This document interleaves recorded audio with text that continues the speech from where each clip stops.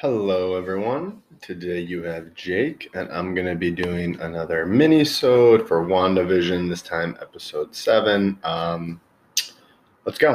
All right, so for as a quick intro, things are finally happening. I was very pleased, especially coming off of last week's episode or recap where I was asking for more. I basically got everything I wanted in this episode: more humor, more action, more character and story development, and more Easter eggs, world building, connections with the larger MCU, all that good stuff. So I'm super excited to talk about this one. Let's dive right in. So I'm actually going to spend a little more time than usual on the plot this week.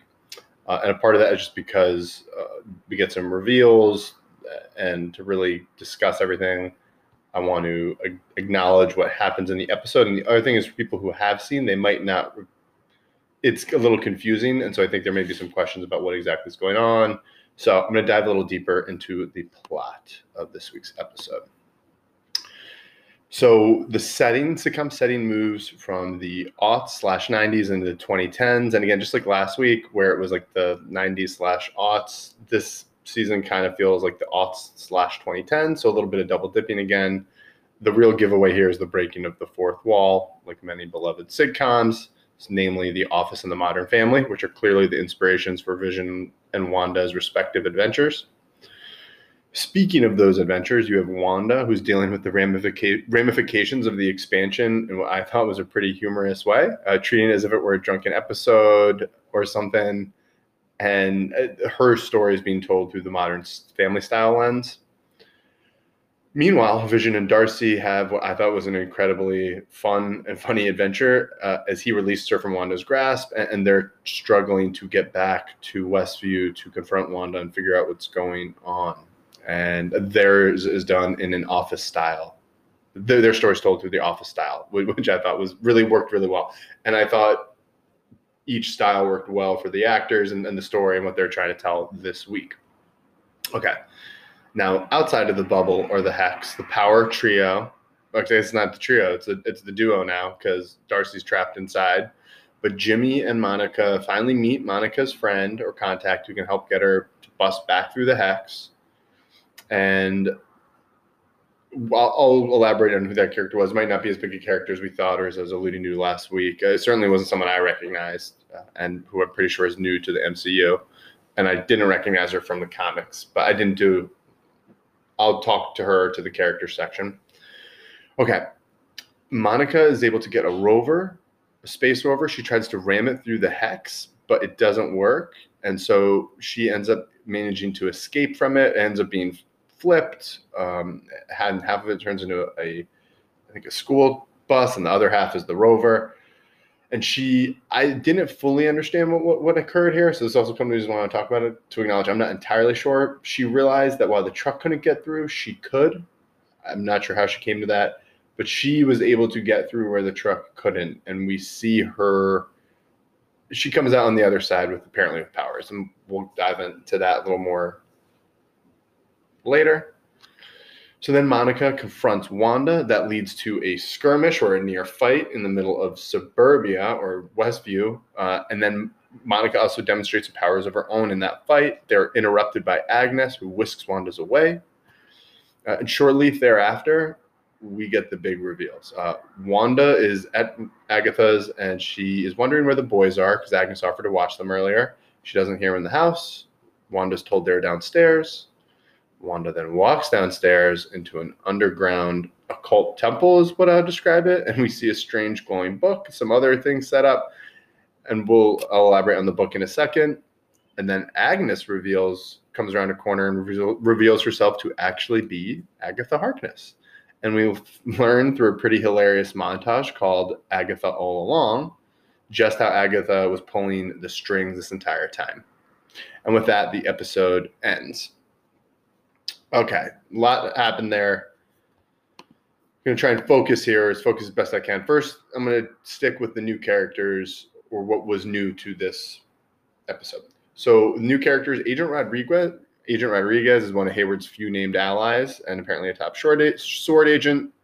She, I'm assuming, is his new consigliere.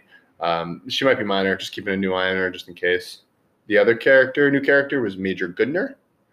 and that's Monica's quote unquote guy who can help get her back into the hex. She was the one who provided the rover, and we learned that. Oh, also the reveal is that it's not actually a guy. Major Gunner's a woman, and clearly a friend of Monica is another high-ranking sword commander because she was able to actually get the rover for her.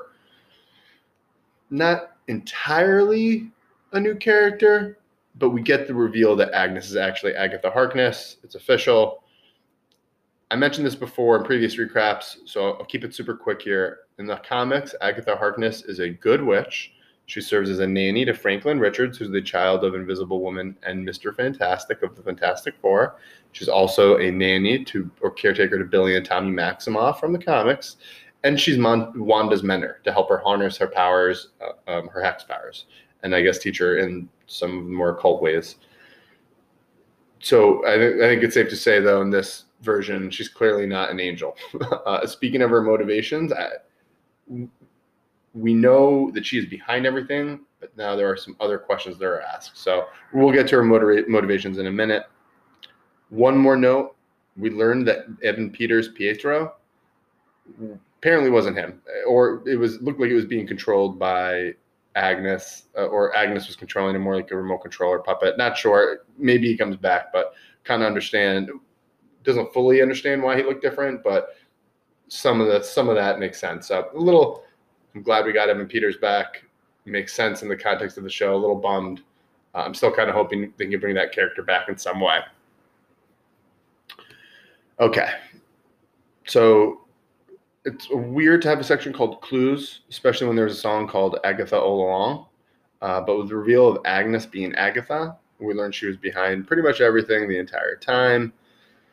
And while it was pretty expected, I thought the execution of the reveal of Agatha being the bad guy or a bad guy was good, even if the build-up left something to be desired. I mean, really, the montage of Agatha all along was pretty hysterical, and even the reveal she had with Wanda, it worked. I kind of alluded to some suspicions I had. I'm not going to say, I totally knew it, but it's not coming out of left field. I've been saying, I think, since episode 1 that I thought she was Agatha Harkness. While not a villain, she's clearly had some weird motivations, but I'm getting trapped here. So we know Agnes is Agatha. She's been pulling the strings. It's also more clear than ever that she was trying to separate Wanda and Vision this entire time. Why, we're not sure. That's one of the mysteries. And what I said before, one mystery gives way to apparently many others. Now we know who is behind it, but how is she doing that? How is she controlling Wanda? What's her end game? There's still a lot of, why does she want the twins? There's still a lot of questions in the air. So I'm satisfied we got one answer this week, and I'm excited to learn about, I guess, the answer to the rest of the questions. Now, there are a few more clues here, so bear with me in terms of what Agatha's motivation is, how she's doing this. First, there is the commercial, the Nexus. Nexus sounds pretty harmless, or maybe simple, but it's actually a huge comic book reference, and it's actually been referenced multiple times in the MCU. So first, the idea or concept of a multiverse. Endgame touched on this. It was also touched on Sony's Spider-Man Into the Spider-Verse. Spider-Man Far From Home also talked about this, although in that we learned it was just a cover for Quentin Beck. But it seemed the multiverse concept seemed to be accepted by everyone, including smart people like Peter Parker, as well as the Skrull imposters of Fury and Maria Hill. It gets really confusing. But the multiverse is a concept that has been explored, broached, introduced within the MCU. And the Nexus there's something called the Nexible Realities, and that is the convergent point where all the multiverse hinges within this one nexus.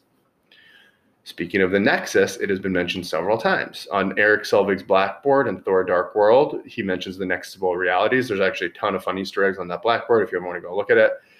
And the Nexible Realities, I now keep mentioning it, it has a guardian. That guardian is the Man-Thing. And the Man-Thing is Marvel's version of Swamp Thing. Or Swamp Thing is Marvel's version of Man-Thing. I'm actually not sure which came first, but they're both, just look them up. You'll see what I'm talking about.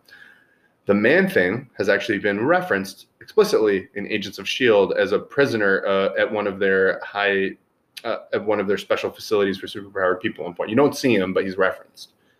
And he's also referenced in a slightly more obscure way, but again, in the theme of things, it works here, In the comics, Man-Thing's ex-girlfriend is Ellen Brandt. She betrays him and actually ends up being scarred by him during an encounter after his transformation.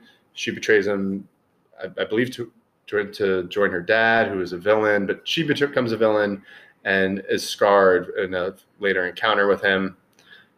And her name is Ellen Brandt. That sounds familiar to anyone. Ellen Brandt was one of the Extremis agents, namely the one who tracked Tony down to that Nashville town, or excuse me, the Tennessee town with Savin. Savin was the guy, Ellen Brandt was the female, and she was the one who Tony fought in that town.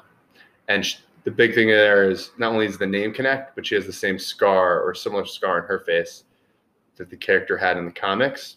One last thing here. It's interesting that character had the scar on her face even though she was able to regrow her limb with the Extremis virus, which would lend credence to the fact that scar might have been magic, and that's why the Extremis virus couldn't cure it. Okay. A lot going on there. Oh, and one more thing. Pietro, as I mentioned, it was a different Pietro. It was the Pietro from Fox. That could be a subtle reference to the fact that Agatha used the Nexus or went into the Nexus and pulled the wrong Pietro out from the wrong multiverse in order to help trick Wanda. So that could be kind of what's going on there. And last thing, the Nexus could be what she's actually going after, or what the end game is here for Agatha. Okay. That was really deep, going to the Nexus there in the commercial, but I think that's important. The Nexus has been referenced as in multiple times with TV shows, multiple movies. If it's not the big thing here, it's definitely going to be something that they'll keep coming back to. Okay. The Glowing Book. It has a name. For anyone who wasn't aware of what that book, why it was glowing or what it was or how it could give Agatha power to dominate the world, Wanda and Vision, the world, allow me to explain. Totally understand. It's very obscure, but that glowing book is called the Darkhold. The Darkhold comes from the comics, and it's the most powerful grimoire from the MCU or from the comics, and it grants its holders vast powers. For people who aren't aware, grimoires are books or collections of magical spells, and so it's a spell book. But this Darkhold can be the Darkhold is slightly different than an average grimoire. I'll elaborate in a second. To talk about the Darkhold in the comics, to hold a page or even a single spell from the book can make someone incredibly dangerous. To possess the entire book is the type of threat in the comics that leads to massive team-ups of the superhero teams in order for them to deal with it. And it's also not uncommon. You don't need to be Thanos to use it. You don't need to be Thor to use it. An average person can use it with devastating effects. And also, just to clarify, as I said, the Darkhold exists in the MCU. It's been established in the outer reaches of the shows. It featured Heaven prominently in season 4, Agents of S.H.I.E.L.D. It was a MacGuffin that was chased after by several baddies before S.H.I.E.L.D. was able to tuck it away. It also appeared in Runaways season 3 when the Runaways encountered Morgan Le Fay, and she wanted to use the Darkhold to her own ends. One last thing here with the Darkhold. Oh, so the Darkhold, there's a lot going on with it.